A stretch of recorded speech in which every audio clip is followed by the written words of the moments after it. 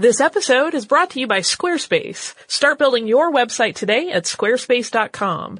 Enter offer code HISTORY at checkout to get 10% off. Squarespace. Build it beautiful. Welcome to Stuff You Missed in History Class from HowStuffWorks.com.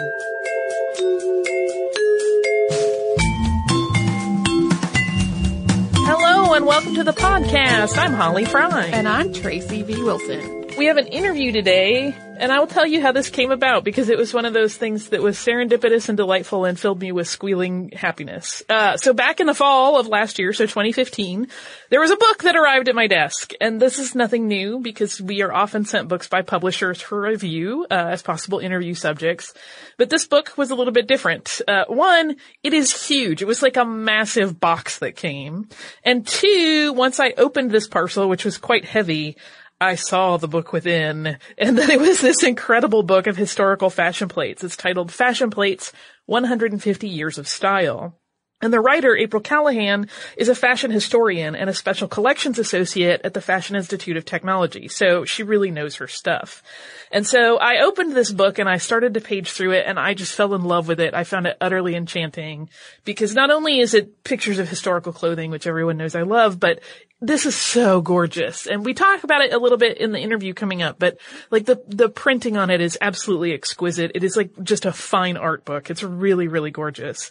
And it is so pretty that other How Stuff Works staffers started kind of wandering over to my desk to see what I was gasping over. And then they started gasping. And Julie Douglas and I stood there for a long time paging through this thing and just being amazed at how absolutely gorgeous it is and how much really cool information is contained in it. And so, of course, as soon as I was able to tear myself away from it, I shot off an email to ask if April would join us on the show. And then when she responded, she surprised me a little by mentioning that she had also just published another book, which is titled Fashion and the Art of Pochoir, The Golden Age of Illustration in Paris. So I was like, great, we'll talk about both of those books. So for those of you who are into historical fashion or even simply art, you are going to be delighted to hear her insights on both clothing and culture, as well as art throughout history. And she's incredibly well-spoken, and she shares some really great insights. First up, this talk covers just exactly how somebody becomes a fashion historian, which a lot of listeners have expressed to us as their dream job, and how having a job at the Fashion Institute of Technology leads to some really exciting moments.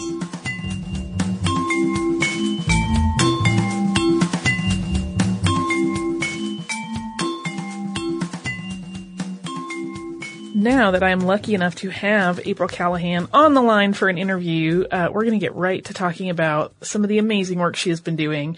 And right out of the gate, I will tell you that one of the things I love in your Fashion Plates book, the dedication says this book is dedicated to those people who know what they love to do but haven't quite found their way. Be fearless. It seems like you have clearly found what you love to do. So before we start talking about the books and historical fashion, can you just tell us kind of what drew you to historical fashion in the first place and how you managed to make this into a career? Sure. Yes. First of all, I just want to say thank you so much for having me. I'm really delighted to be on the show. I'm actually a fan, so it's a great compliment. So kind of how I ended up where I am here is from a very, very young age, I always was really drawn to and interested in the kind of hidden story behind objects. Who created them? Why? Who owned them? What do those objects mean to their owners, and how does that kind of speak to a creation of not only like an individual but also a cultural identity? And my interest in that kind of led me to study art history. And I did an undergraduate degree in art history. And then after I graduated, I ended up working in contemporary art foundations and galleries as an assistant director for almost 10 years. But some point along the way there, I started to get a little bit of an itch to explore some other interests, but I wasn't certain what those interests were yet. And one day I just happened to stumble across a book that kind of changed the course of my life professionally from that point forward. And it was the catalog to the Kyoto Costume Institute. So it's a costume collection in Kyoto, Japan. And the book is published by Taschen. It's pretty widely available. But I have to laugh because I have and adore that book. it's really great. So right? I understand how it was life-changing because it's really amazing. I mean, I devoured their presentation of the history of fashion from the 18th to the 20th century in like a 24-hour period. And from that point forward, I kind of knew what I wanted to do with the rest of my life, and I applied to a graduate program here in New York in fashion and textile curatorial studies. So really, until I encountered that book, I didn't realize that one could actually study fashion, that the field of fashion studies existed, and that you could really use an object-based approach to analyze the motives and really even the technologies of a society that created the objects. That's so cool. And like I said, I love that book, so I really do completely understand how it shifted good. everything. Yeah, it's fantastic. I've given that book as a gift to so many people. Well, and I actually received it as a gift, so it's perfect. To me, that is like a perfect gift book. And now you work in special collections at the Fashion Institute of Technology. So do you ever stumble across any fabulous fashion surprises? And how specifically did you end up there? Well, actually, how I ended up here was I did go to graduate school here at FIT. I went back for a little while to working in art here in New York. And as I started working on these books, I was delving into this collection specifically a lot. And so I was hanging around a lot. And eventually they asked me if I'd want to come on board. So, but in terms of finding really fun things within the collection, yes, this happens frequently. Our collection here at FIT is really quite robust. We have about 3,500 linear feet of rare books and periodicals specifically on the topics of fashion and design. And we also have more than 350 manuscript collections. And when I say manuscript collections, I mean unpublished materials. So in the context of the types of things that we collect, that really means designer archives. And within our paper designer archives, we estimate we have about 500,000 original works on paper, most of which are designer sketches. So one of my most serendipitous surprises that I've had recently kind of pertains to these sketch collections. And a few months ago, I had posted on our Instagram feed a photograph of this really beautiful evening dress by the couturière Lucille. And I had found the photograph in a 1917 issue of the French fashion magazine Les Modes, which is one of the rare periodicals that we have here. But the following week, I just happened to be leading a class visit with graduate students, and I had randomly gone back in the collections room and pulled a box of sketches from the many, many boxes of Lucille sketches that we have. I opened the box in front of the graduate students. The first sketch I turned to just happened to be the original sketch for the dress that I had posted on Instagram the week before. Oh my goodness. And what are the chances of that happening? And that's really kind of something that speaks to the vast and the scope of what we have here. Oh, that's spectacular. I would imagine that's one of those things where sometimes you have to make yourself leave at the end of the day. Yes. Because it's a I constant learn treasure. something every single day when I come to work. Oh, I love it. It's like a treasure hunt all the time. That always pays off, it seems. So you have 2 books out right now that are fresh releases, both about fashion history and specifically fashion illustration. So since they came out like one right after the other, I mean, it's only a couple of weeks that separated their publication dates. Did you work on those concurrently, or did you have to kind of silo it and do one and then the other? I actually did not work on them concurrently. I pretty much wrote them back to back, but it just happened to be an odd twist of fate that they ended up coming out at the same time. I wish I was that much of a powerhouse of a writer to be able to work on 2 books at the same time, but I am not. So when you're working on a book like this, which here's where it really gets to be a little powerhousey in my head.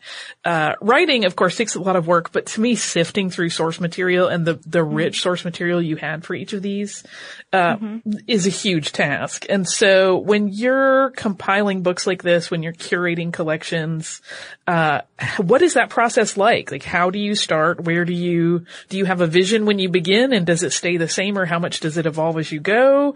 And like, how long does it really take you to kind of create a cohesive assortment and cull the ones that don't quite fit and go through that whole process? Well, since I really am like quite literally physically immersed in the materials every day when I come to work. For me, it's just kind of more about living with the materials at hand for a while and then starting to see where there is an abundance of subject matter that coincides with a gap in whatever the current publishing or scholarship that's happening is. And then once you make that connection, it's really about just diving into the original primary source materials from the period and then letting the materials tell you their story. Everyone has their own way of working, of course, but personally, I photograph obsessively. And one would think that this is kind of a simple proposition, but when you are working with a large amount of historic materials within a really massive collection, just having a simple image on your screen or on your page really isn't enough information for you to work from.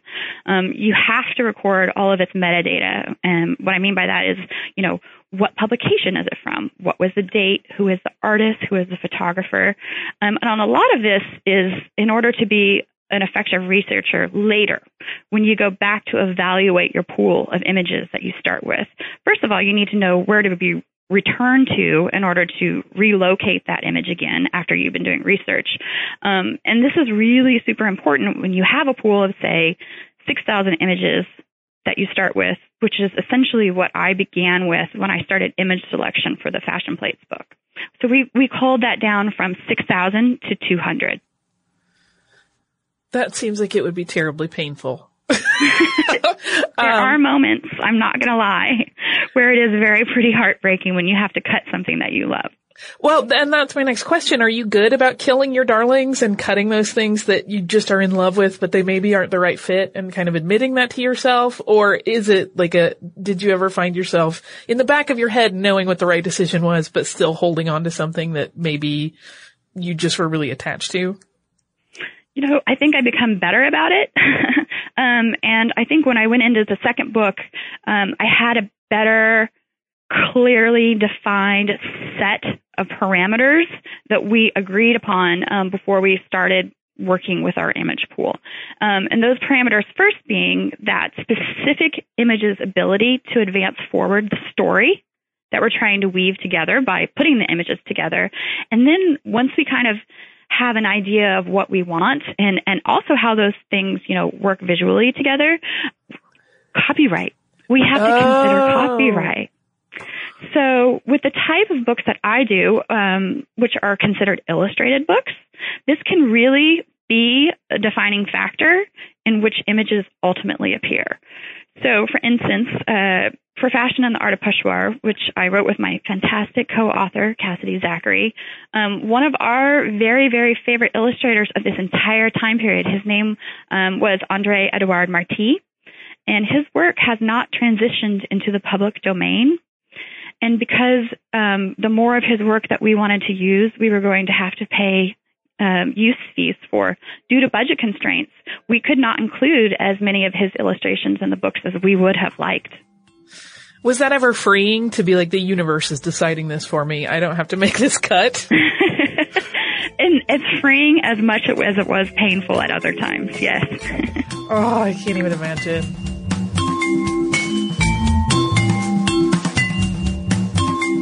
I cannot imagine having to cull a collection of gorgeous fashion plates down without going slightly mad or becoming really melancholy in the process. So it was good to hear from someone that has done that, how she sort of handled it. I know I get way too attached to things that I think are beautiful to ever really be able to do that with any sort of grace.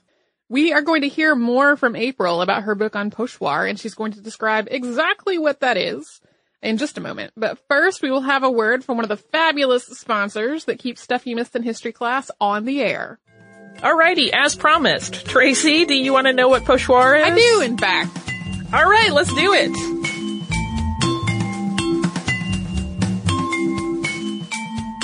So, you brought up your book about pochoir, so I wanted to ask you if you would explain for our listeners what pochoir actually is. Certainly, of course, I'd be happy to. So pochoir literally is the French word for stencil. And stenciling as an image-making technique has existed for thousands of years.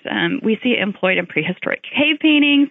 Many millennia later, in the Middle Ages, oftentimes people who did not know how to read or write would use a stencil as a means of signing legal documents.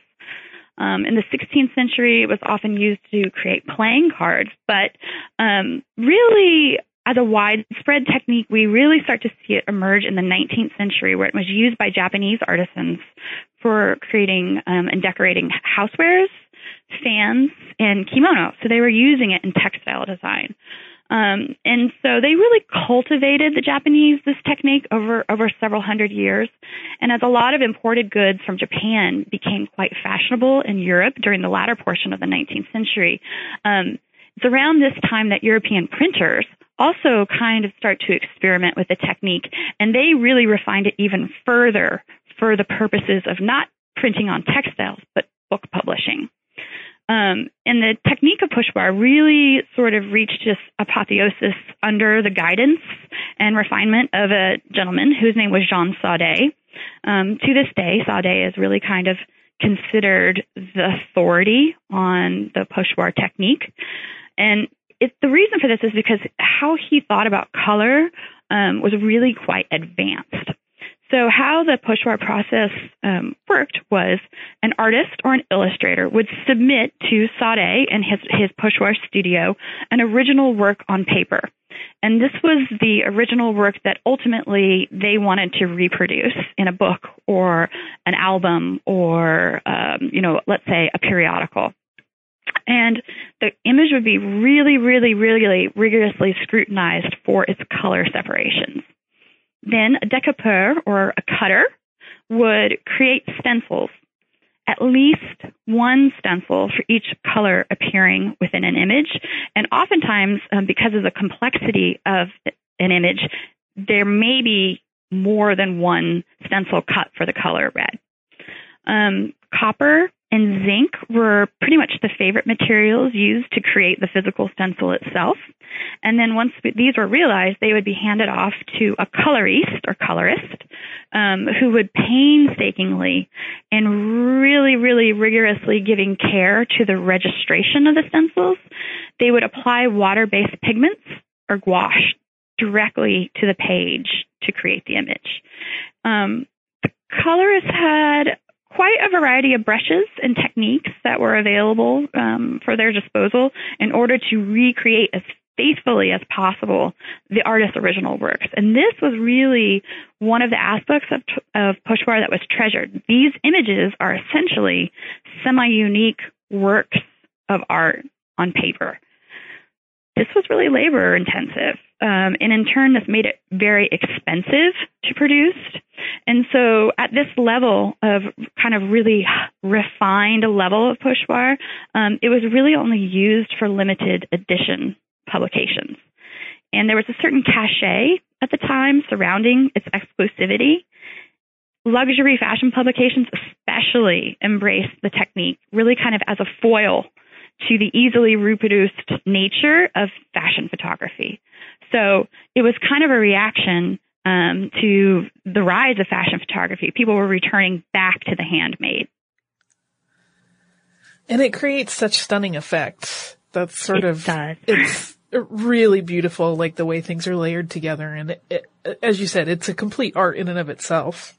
And what I think is interesting about illustration in general is that in some cases, particularly in fashion, these illustrations of historical fashions have really sort of become even more iconic than the clothing. And what jumped to mind for me was Paul Poiret, who we've talked about on the podcast, and Paul Iribe. So for people who aren't especially into fashion and fashion history, they will sometimes recognize the sketches with some level of familiarity. But if you showed them a photograph of the garment, they're like, I don't know what that is. But in some ways, the imagery and the sketchwork has sort of superseded the clothing that it was meant to represent. Do you think any of those illustrators, particularly in the early 1900s, ever really conceived of the possibility that their work would be the more enduring part of the equation rather than the clothing? They did. At least some of them did. And I'm saying yes because depending on what publication that particular artist or illustrator was working for, their work may have never actually existed in physical form in terms of it being a garment. Some of the garments we see in some of these illustrations were always intentionally purely the invention of the illustrator. And they were actually kind of meant to inspire the direction of fashion. So they weren't necessarily reflecting what current fashion was, but they were meant to inspire the future direction of fashion. That being said, certain publications were also underwritten by some of the couture houses. And if there was a couture house underwriting that publication, the publication usually featured illustrations of their designs, their underwriters, almost exclusively. And this is the case in Gazette du Bon Ton. And Gazette du Bon Ton would pair specific illustrators with specific designers, and they would have an ongoing relationship for years at a time sometimes. But some examples of the garments that we see and some of these illustrations still do exist in museum collections. Specifically, some of the Poiret dresses that are illustrated by Aribe, there's excellent examples of them in French museum collections. And here at FIT, we actually have one of the coats that Aribe illustrates for Les Robes de Paul Poiret.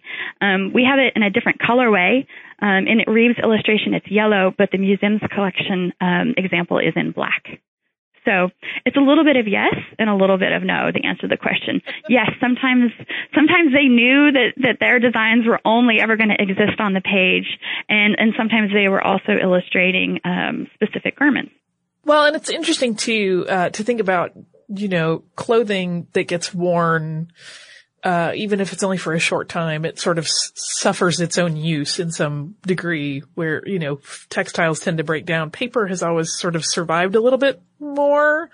Not always, but overall, I would say we have more examples of art from various periods than we have the actual clothing that's intact. So it would make sense from that point of view. It just fascinates me that, particularly with Paul Poiret. I mean, I remember when we were researching that episode, I would show people pictures of the dresses and they'd be like, what is this weird dress? I've never seen this. And I would show them an illustration of like the same or a very similar dress. And they're like, oh, I've seen that art. I'm like, I don't, how did that separation exist? And one thing that's interesting, and you mentioned at the time that most of this art was sort of aspirational and sort of to drive the direction of the future of fashion, that, now a separate artist doing fashion illustration for someone is much more unheard of. So as it's evolved away from that idea of partnerships between illustrators and clothing designers, why do you think it actually started to do that, where now designers pretty much also have to be artists for the most part? And here's the thing. It's a curious thing. I've been thinking about this a lot recently. I don't know that partnership has necessarily dissolved as much as we think that it has. Historically, not all fashion designers have sketched before they created their collections. This was not necessarily part of many of the great fashion designers of the past. Some designers even specifically employed sketch artists as part of their team to document their collections after the fact, rather than photograph them, because at certain periods of time, to photograph them would have been more expensive than to have a sketch artist on staff. For instance, Lucille, Lady Jeff Gordon, who I mentioned earlier, she actually had dedicated sketch artists as part of her team. And one of them happened to be Edward Molyneux, who, if you know a lot about the history of fashion, he actually went on to become a very, very famous fashion designer in his own right after kind of beginning his career working for Lucille. But still to this day, I'm still bringing in fashion illustrations into our collection that are not necessarily executed by the head designers themselves, but other parties that are hired in to illustrate the production of a specific house. I think that there's kind of beginning to be sort of a resurgence of interest in fashion illustration as a reaction to all the photographic images that we're really bombarded with every single day. And it's an interesting time period because this really is kind of paralleling the interest in pochoir illustrations that was a counterpoint to the mass conversion to photography that we saw happen a century ago. I'm starting to see this happen again. Which is fascinating because we're right at about 100 years, since this was taking place then. So it's very, very fascinating.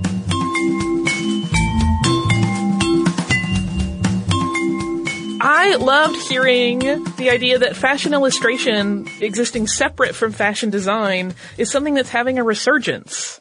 It was also really interesting to hear about how illustrators of the early 1900s viewed their work in relation to the clothing designers they were collaborating with. Yeah, I was surprised by that. So next up, the conversation is going to turn to a little bit more general talk about fashion in the context of cultural history. But first, we're going to have a word from one of our fabulous sponsors. Okay, next, April will talk about fashion in a cultural context, and then they will wrap up, she and Holly, with some advice about how other people interested in fashion history might start out if they are wanting to learn more. You mentioned earlier in our discussion that you really love the idea of objects and gleaning from them sort of their meaning and their context historically. So I'm curious what you think fashion can really teach us about the culture and time that it comes from. Because we approach it, how should we be looking at it to really interpret the period that it existed in a contemporary way? Sure. So I think one of the things that I first realized when I really started studying fashion, and some of this is a little bit school of the obvious, but how inextricably tied fashion is to not only capitalism, but also the passage of time. In the Fashion Plates book, I use this little analogy that admittedly is perhaps on the verge of waxing a little bit poetic, but I like this analogy.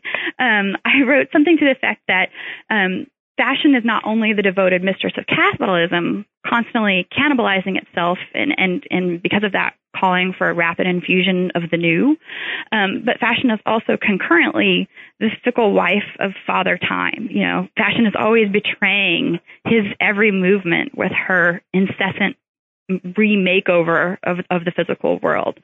So I guess what I'm trying to get at is that fashion, whether it be fashion in clothes, in colors, home goods, trends in food, or even like the apps that are on your phone, all of these things have a very specific place in this broader fashion system. And our consumption of these things is really directly connected to our personal politics vis-a-vis how we decide to vote for the creation of goods that come into being via our exchange of monetary currency for those things, right? We're voting with our dollar when we buy things. Another thing I think that we can learn from about just looking at fashion is you can always end up learning something about the technology of the period, because ultimately how things look is one of the factors that goes into how things look is always going to be the technology that was behind its creation. For instance, the invention of synthetic dyes really changed the color palette of the late 19th century. And to me, this is kind of akin to what I think may happen very shortly here in terms of how 3D printing may very well revolutionize how we produce fashion in the coming years. So cool. I'm literally still paging through your book while we talk, and I just keep finding myself sighing and gasping. Which makes me wonder, because I keep flipping to the late bustle part of the Victorian era. What is your favorite historical period in fashion? You were exposed to all of it all the time, so surely you must have a favorite. I do, but you know what that favorite is? It shifts over time. Oh, right.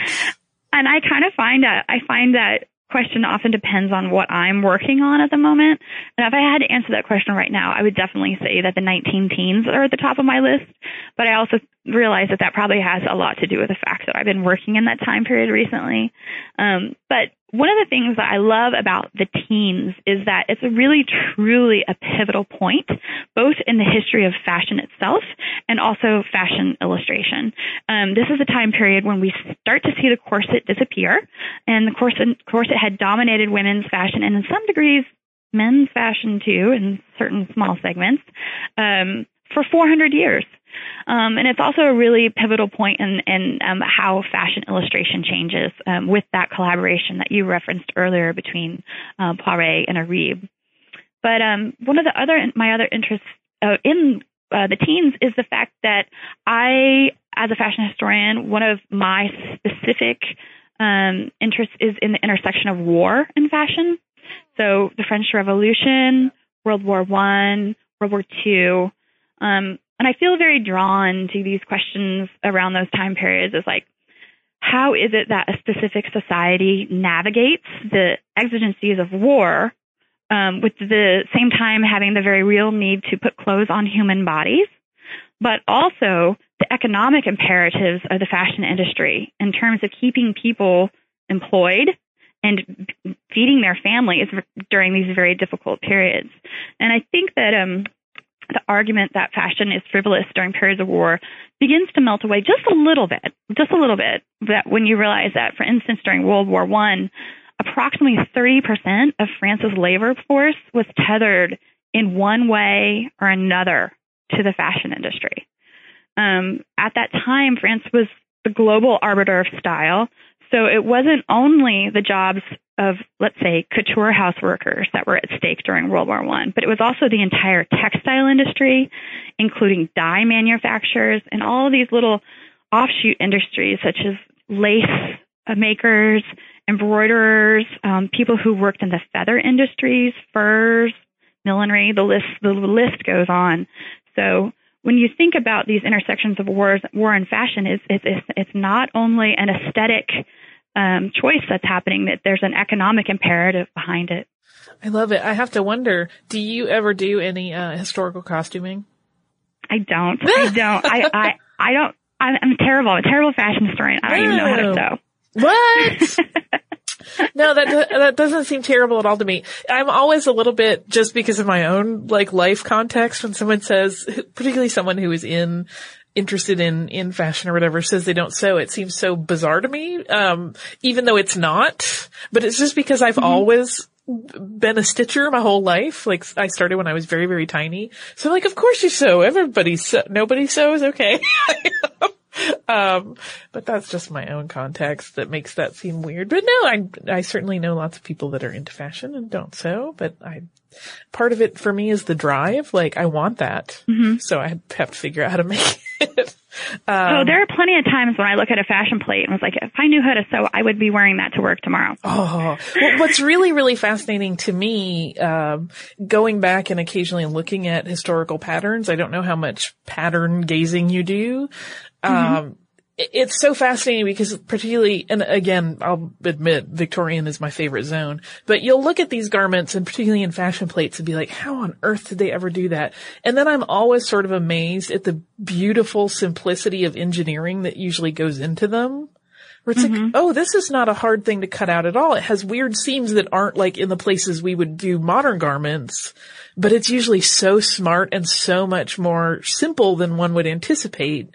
Yet it creates these incredible, beautiful drapes and shapes. And I'm always very wowed by the brilliance of the architecture a lot of times of historical garments. Absolutely. So I know we have a lot of listeners that are into fashion and maybe don't know quite where to get started looking into it. What would you recommend as a good starting point for someone who wants to start looking into fashion history, either for themselves or even as a potential education and career path? Sure. Well, there's not only been an explosion of publishing on fashion studies, not only fashion history, but also fashion theory in the last decade. And hand in hand with that, an explosion of programs where you can actually go study fashion from a scholarly perspective. Here in New York, at least, there's a program at NYU. There's a program at Parsons. We have a graduate program here at FIT. Those are just 3 in New York. There's many programs abroad in Europe, in London. But in terms of books, of course, would be the easiest way to kind of get your feet wet. And I mentioned earlier the book that I kind of led me to being a fashion historian, and you have a copy yourself, which is the Kyoto Costume Institute catalog. I think technically the name of it is something like Fashion, a History from the 18th to 20th Century, something like that. Yeah, and I know I have the paperback version, which is 2 volumes. Like it was 2 volumes in a box set, so, and I think that got a rename possibly. So we'll look it up and put it in the show notes. Okay, yeah. There's another great book that's a fantastic overview of fashion history that just came out, I think, in October. It's called The History of Modern Fashion, and it's by Daniel Cole and Nancy Deal. And it covers fashion from the birth of haute couture in the 1850s all the way into the 21st century. So it's a pretty wide-spanning book. Those would be two of my top picks for just a very smart but easy overview of a lot of time. Well, and the Kyoto one, I know for sure, like, it's an easy entry because you'll first just sit there slack-jawed at all the gorgeous photography for a while, and then you'll start reading the notes. That book actually was the structure of it was a little bit of my inspiration for how I set up the Fashion Plates book.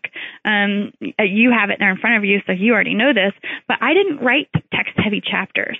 I really wanted a lot of people coming from lots of different backgrounds or with a lot of different interests to be able to access the book on whatever level that they wanted. So I didn't want to do these text-heavy chapters. Instead, I kind of did vignettes. And so an image, the fashion plate itself will be on one page, and facing that will be this sort of like contextualizing text that may be about the history of fashion that's portrayed in the fashion plate. It may be about the social or political climate of that particular era. It may be about art history or technology of the period that's kind of evidencing its hand within the fashion plate. But these things are really of utmost importance to me when trying to understand what fashion's true relevance is within any given era. It's much broader than just the clothes themselves. It's all these other things surrounding it that go into its creation. And I would actually add your Fashion Plates book particularly to a good starter point because, as you said, it's so it's laid out in such a way that it's kind of easy to digest it in whatever manner you desire. But it's kind of one of those things where even if you start looking at the pictures, when it first came, one of my colleagues, Julie Douglas, who works on other podcasts and projects here at How Stuff Works, she is into fashion, but is not really into fashion history so much. She just hasn't been exposed to it. We're sitting there paging through it and gasping at the loveliness. And then we would be gazing at a picture, and then she would finally, I would see her kind of drifting over to the text side and being like, oh, now I understand. And so it's sort of it really is a beautiful kind of way to introduce people to some of the context socially, particularly that otherwise you may miss just looking at the gorgeous pictures. So thank you for that. Well, thank you so much for saying that because that was exactly my intent. Hooray! Success! Oh, April, thank you so much for being with us. I cannot tell you how much I appreciate your time and also just getting to chat with you about fashion history. Well, thank you so much for having me. It was a pleasure, and I hope you enjoy the book more. Oh, I'm sure I will. I am going to take it home from the office now that we're done with this, and then I can truly devour it in my own time. And I super love it and really would recommend it to anybody who is into fashion. The holidays are over, but it would make a spectacular gift for anybody. If you're late or if there's a birthday coming, do that. And otherwise, thank you so much for being here. Where can people find you online? I do have a blog that I write as part of my job here at FIT, which is called Material Mode. And you can just Google search blog Material Mode FIT, and I'm sure it'll come up. And then you can also follow us on Instagram. We have a fantastic Instagram feed, which we post really cool things from the collection every day, 5 days a week. And you can follow us at FIT Special Collections on Instagram. And I am now following you. Excellent. Well, thank you so much. And we, hopefully we'll talk to you next time you have a book out. Thanks. I would love to. Most excellent.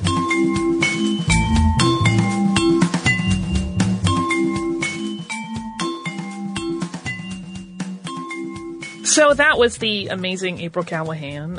Her books, once again, if you want to check them out, and if you're into fashion history at all, you do want to check them out, are Fashion Plates, 150 Years of Style, and the other one is Fashion and the Art of Pochoir, The Golden Age of Illustration in Paris. And I am not joking at all when I talk about how gorgeous these books are. Like, I may sound like I'm overblowing it. I'm not. They're absolutely spectacular. And I am so delighted that April shared some of her fashion history knowledge with us. Holly, do you also have some listener mail? I do! And since we have just wrapped up the holidays, and we recorded, we kind of front-loaded a lot of episodes going into the holidays so that you could take some time off, and I took some time off of recording, but I was working on scripts and stuff, so we had a lot of, like, really great holiday mail coming to the office, but we didn't get to shout it out during the holidays, so I wanted to do a few of those now. One of these, we mentioned them last year, this wonderful couple, Zach and Paloma, who are delights. I adore these people. They do these really fun, kooky photoshops for their cards, and this year, they have several pictures of them and their cats, but they have switched the heads on their cats to be them and vice versa. So it's very funny because they did a very good job of it. And then there's one on the back where they have just switched each other's heads, and it's so cute. And I love that they include us in their card list because this is one that I just smile like crazy when it came in. And then, I shared it around the office. Caroline from Stuff Mom Never Told You and I giggled over this for probably a good 10 minutes. Another one, that I wanted to shout out to was, our listener Fergal from Ireland, who I shared the image of his wonderful gift that he sent us on social, but in case anybody wasn't looking at that, Fergal sent us these beautiful mugs from Ireland, and it was so nice. He lives in the Hill of Tara in County Meath, which is seat of the former High Kings of Ireland and home to Maguire's Cafe and Gift Shop. And they really, in his opinion, deserve a call out if possible.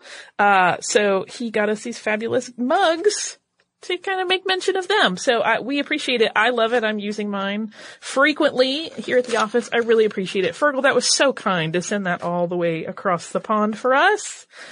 We also got a wonderful card. And I won't read the whole thing, and I can't give you the person's name because they only signed it with their initials and they didn't put a return address. But it's a beautiful card featuring 2 puffins with some lovely Christmas lights. And this listener talks about how they have historically had a little bit of a problem listening to people speak extemporaneously, but how, like, they're kind of working through it, and our podcast has been part of that. So I really appreciate it. I know there could be moments where you cringe listening to people talk. I do sometimes. That's fine.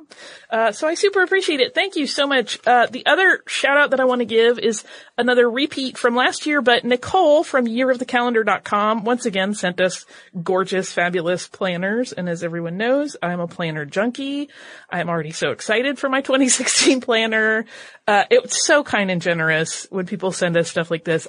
I really cannot convey enough how much I appreciate just the fact that someone thinks of us and wants to share part of their world with us. And in cases like Nicole's, part of their, art. It's fabulous. So thank you so much to everybody. I know there were other people that sent us great cards, and gifts, and as we always sort of lament, we don't have time to list or talk about all of them, but I'm so appreciative. It is super awesome. If you would like to get in touch with us, you can email us at historypodcast@howstuffworks.com. You can also reach us at facebook.com/missedinhistory, on Twitter @missedinhistory, at pinterest.com/missedinhistory, at missedinhistory.tumblr.com, and on Instagram at missedinhistory. If you would like to learn a little bit more about today's topic, you can go to our parent site, How Stuff Works, type in the words fashion history, and one of the really cool things that comes up is actually a gallery called The Changing Tides of Fashion. It kind of looks at different moments in fashion throughout the years. If you would like to visit us, you can do that at missedinhistory.com. And there you will find show notes for all of the episodes since Tracy and I have been working on the podcast, as well as all of the archived episodes with all of the hosts that preceded us. And so once again, come and visit us at howstuffworks.com and missedinhistory.com. For more on this and thousands of other topics, visit howstuffworks.com.